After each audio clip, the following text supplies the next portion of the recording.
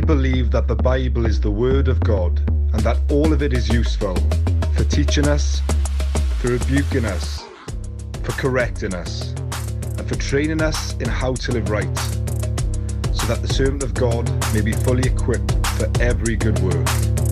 So let's open the Bible and let's look at it together. Acts 2, verses 36 to 41. Therefore, let all Israel be assured of this. God made this Jesus, whom you crucified, both Lord and Messiah. When the people heard this, they were cut to the heart, and said to Peter and the other apostles, Brothers, what shall we do?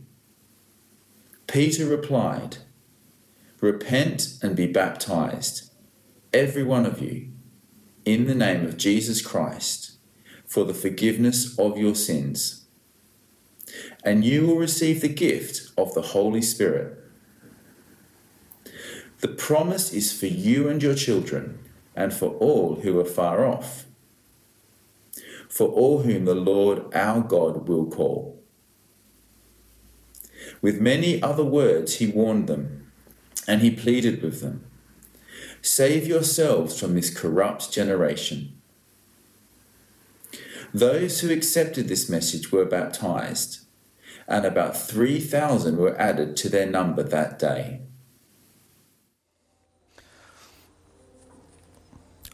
So, what's next? We've just spent 2 weeks in the story of Pentecost. People have been filled with the Spirit of God for the first time.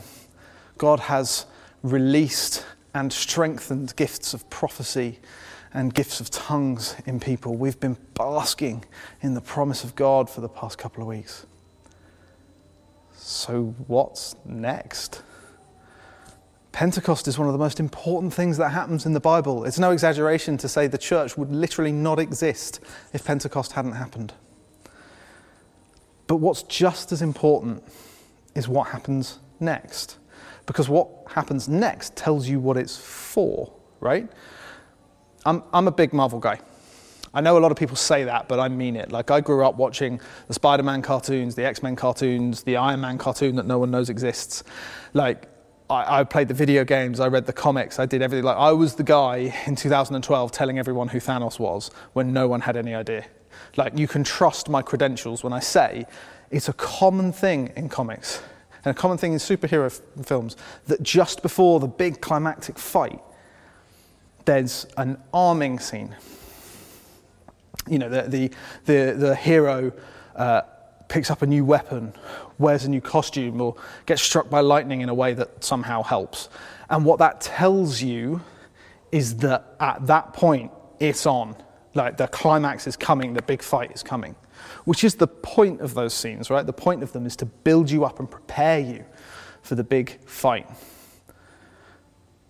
Because without that big fight, the power is pointless. Without what's next, the power is pointless. So that being said, it's really important we look at what's next after the champagne moment of the church being filled with the Spirit of God for the first time, because it tells us what it was all for. Now, if you've been with us for this series, if you're with us for the first week of this series, you'll know what's next. What's next is Peter stands and proclaims the gospel of Christ for the first time. It's what Phil and Elizabeth talked about 4 weeks ago, being filled with the Spirit of God, being empowered by God, and God's people witnessing about him.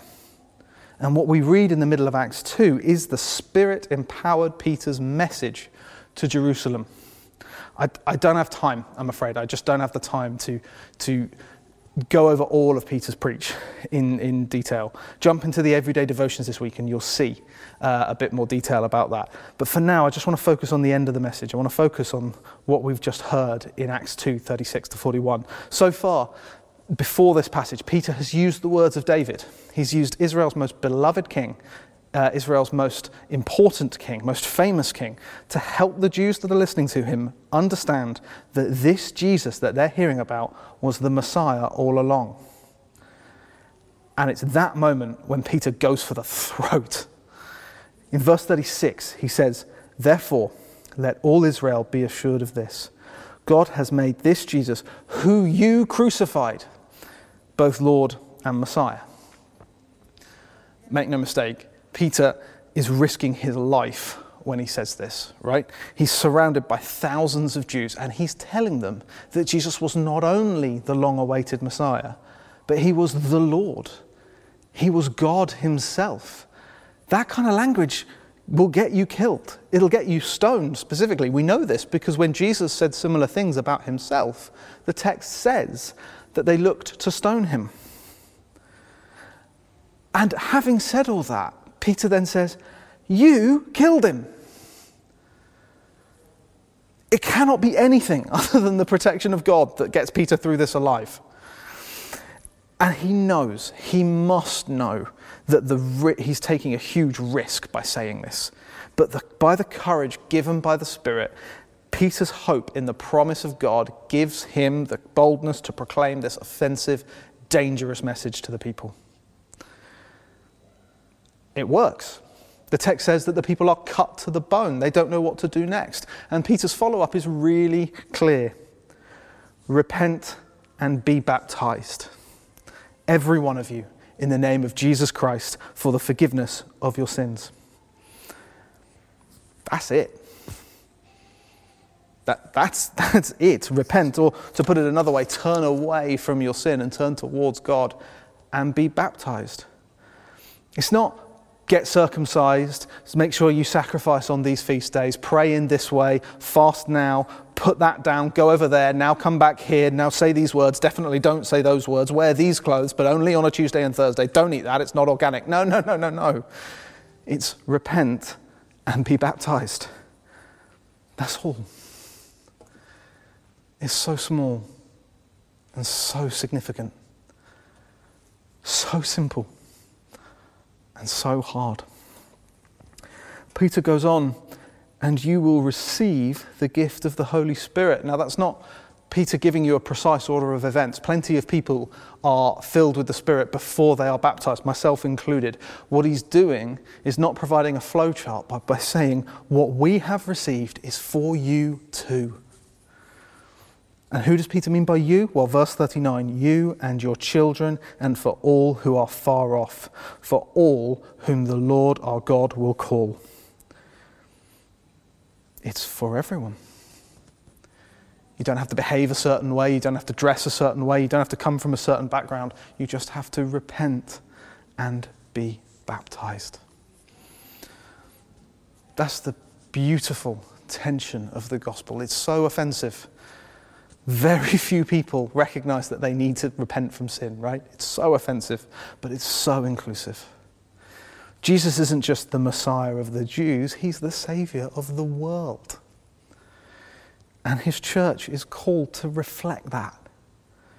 We're called to invite anyone and everyone to hear the good news of Jesus Christ, to tell the whole world what we have received is for you too. So as a church family, our life groups, our services, our prayer meetings, and everything in between should reflect that. In Paul's first letter to the church in Corinth, he admonishes them for having services that would be meaningless to unbelievers. He does that because the church is called to invite all people into God's family. Hear me, when I say the church, I don't mean the elders, I don't mean the staff team, I don't mean the organisation, whatever that means. It's about all of us. Expecting leaders to make everything happen is corporation, it's not church. I'm talking about the culture that we all set when we gather. I'm talking about you, brother. I'm talking about you, sister. I'm talking about all of us. We are all called to share our faith individually, and we are all called to share our faith as a family when we come together. That's never going to work if it's just leaders talking about it. It needs to be all of us, and not just talking about it, but creating a culture that invites and welcomes people so they can explore Jesus with us. When we pray together, we pray for people who are not yet believers to be in our midst, right? So when we gather, we should expect that to be the case. We want to witness to unbelievers just how Peter did, never compromising on the truth, but including everyone in the promises of God, letting all who can hear us know what we have received is for you too. Because we're doing that, we need to love people as the family of God. After all, we're calling people to live radically differently. Why would they do that? Why would they listen to us if we don't show them that we care about them? If we don't show them the love of God? It's not complicated. It's just doing what the church has done for 2,000 years. It's about thinking about others before ourselves. It's about not just running straight to your friends every week, but looking for people who are on the fringes. It's about welcoming people as they are, whoever they are. It's about showing the love of God so that they can get a taste of what we're calling them to. In a minute, Eric and Elizabeth are going to talk a bit about the how. They're going to talk a bit about some experiences from their lives that shows how the church can model this behavior to be an inclusive, welcoming culture that calls people to repent and be baptized. But before that, I have a conviction in my spirit. There are some people watching this who don't yet know Jesus. I'm talking to you now. I'm sorry, I don't know your name, but he does. I don't know where you are, but he does. I don't know what brings you to us today, but he does. He wants you to know that was true, that what Peter said then for them is true now for you. The promise is for you. The promise of the love of Jesus, that you can be adopted into the family of God and that you can receive his Spirit. You can be made whole through the blood of Jesus and he can lead you to eternal life. And hear me, that's not an allegory, that's not a metaphor, that is a literal promise of God. Eternal life. All you have to do is repent and be baptized. Tell God that you want to turn away from your sin and that you commit your life to him. Ask him to speak to you now. Ask for the gift of his Spirit now. Let us know and we can help you get baptized. We've been baptizing people in our buildings and in hot tubs and in rivers and wherever we have to so that no one has to miss out on the call of God in their lives. If you're not sure who to ask me. My email's on the screen. Drop me a line. I'd love to help you get to know Jesus Christ. But do not let this moment pass. God is calling you to him.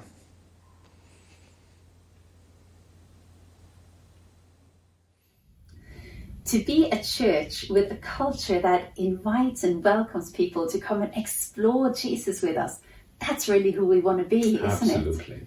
But it's not a given. I mean, do you remember our very first church service back in the days when we started ICF London? With Noel and Ray. With Noel and Ray. I mean, we'd gotten to know them and they were relaxed among us. But then we invited them to church. And even though it was in our own living room, the most relaxed place ever, they told us after they were so nervous. So Ray, he was high before he came, and Noel came prepared with a 6-pack of beer, because it was just something in that being invited to church that scared them. Yeah, but we have to remember it is actually quite scary. I mean, it is the first time they're coming into a new environment. And it's like, if you just think of like the first day in primary school or secondary school, or the first day on a job or the job interview before that, it is quite scary. But in those times, you actually have to do it. And you get over it, but a church service you don't have to go to. So I think we have to remember that it is actually quite scary. Yeah, and I think when it comes to creating that culture that we want to have that is welcoming and inviting, I think it's really important that we that are Christians and are used with going to church, that we are aware of this, and that we help people to say yes to that first invitation, even just with having a conversation with them about, so have you ever been to church before, and how do you think it would be to come to church, and then just talk about that. It's okay if they feel awkward about it, and explain what they can expect if it is a church service or a life group gathering or however we're gathering, and also let them know that it's completely fine. It's completely okay that if they don't believe, and they are welcome to come and be who they are. They don't need to pretend to be anything different. Reminds me of Nat, actually, when she moved into our house. I mean, she moved in and we invited her to our life group that was in our house, and she said, but I'm an atheist. We said, that's fine. It's open for everyone. And she said, okay, then, I'll join you guys for an evening. And then when she came, she just also said to everyone, hey, I'm an atheist. I don't believe the way you guys believe. And she was completely embraced, and she felt relaxed as well. And it was just so beautiful how she just became a part of our life group. And then even later on, she gave her life to Jesus. How beautiful. That was beautiful. And just being reminded about that again, it kind of, makes me think about Alpha. And I think there is something to learn from Alpha in all different areas of church life. And it's the reason why it's so easy for people to say yes to an Alpha invitation is because, it's made for them. It's made for people that don't believe, or for people that are exploring faith and have lots of questions, and they know that's there I can be real because this is made for me. But I think that is something that we can bring in to all area of church life just by expecting that there will be non-Christians among us. And a bit like Freddie talked about, we pray for non-Christians to be there, so we should expect that they will be there as well. And I think when we have that mindset of just expecting there to be non-Christians among us, we will make sure we make them feel welcome, even in the way we speak. And that reminds me about Petra and John's wedding. That was such an incredibly beautiful wedding, wasn't it? It was so Jesus focused, and at the same time it was full of non-Christians. And it might have helped that Petra became a Christian not that many years earlier, and she had herself as an adult come into a church setting from the outside, and she knew how that was, and maybe that was a bit of why she was so aware of it in their own wedding. And it was just something beautiful in the way that her and John stood up before a time of worship and just said, we're gonna sing some songs now, and it's songs to God,